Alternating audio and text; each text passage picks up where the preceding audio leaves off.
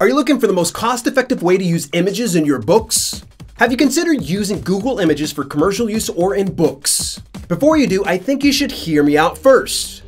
I'm going to tell you what types of images are doable and what you should avoid when you publish your next book. That's up next.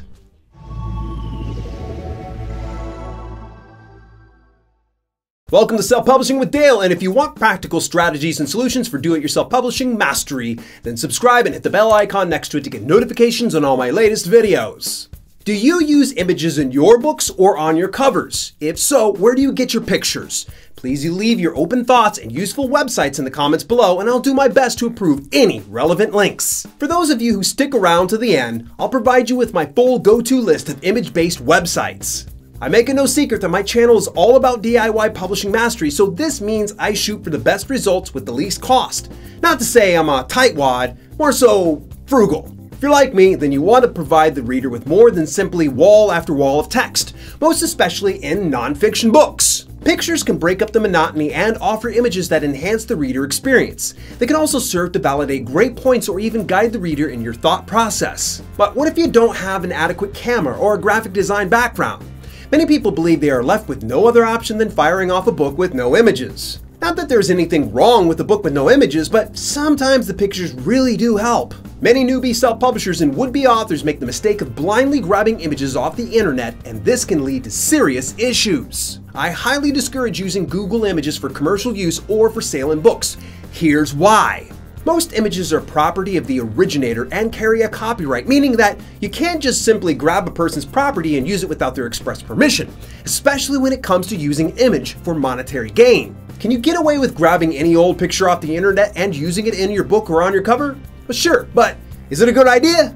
Absolutely not. I've known several self-publishers who've landed themselves in hot water with Amazon and the original copyright owner of an image. A few received a cease and desist, whereas some had to pay back all earnings and estimated reparations. So what should you be looking for when getting an image to use for a book anyway? First, I want to assure you that I have a tenuous grasp at best at copyright laws.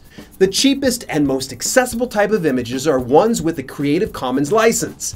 This license is used when the image owner wants to give others the right to share, use, and build upon a work that they have created. Before you snatch it up, you should still look for the fine print. Yes, it's going to be filled with legalese and may seem confusing. Just make sure you can use it in the distribution and sale of print media. Some Creative Commons images require at the very minimum image attribution, essentially giving credit where it's due. A problem with picking up Creative Commons is the overlap in use. Keep in mind other cost-cutting publishers are in your niche, possibly using the exact same image you are. Try to stand out from the crowd by investing a little money on your image licensing and covering your tail in the process. Yeah, this means you'll probably have to pay anywhere from $1 to $10 or more for an image. Fair warning, most image licensing sites offer standard or premium licensing. The latter choice is almost always the best option and the most expensive option. Often, these types are universally referred to as rights managed or royalty free.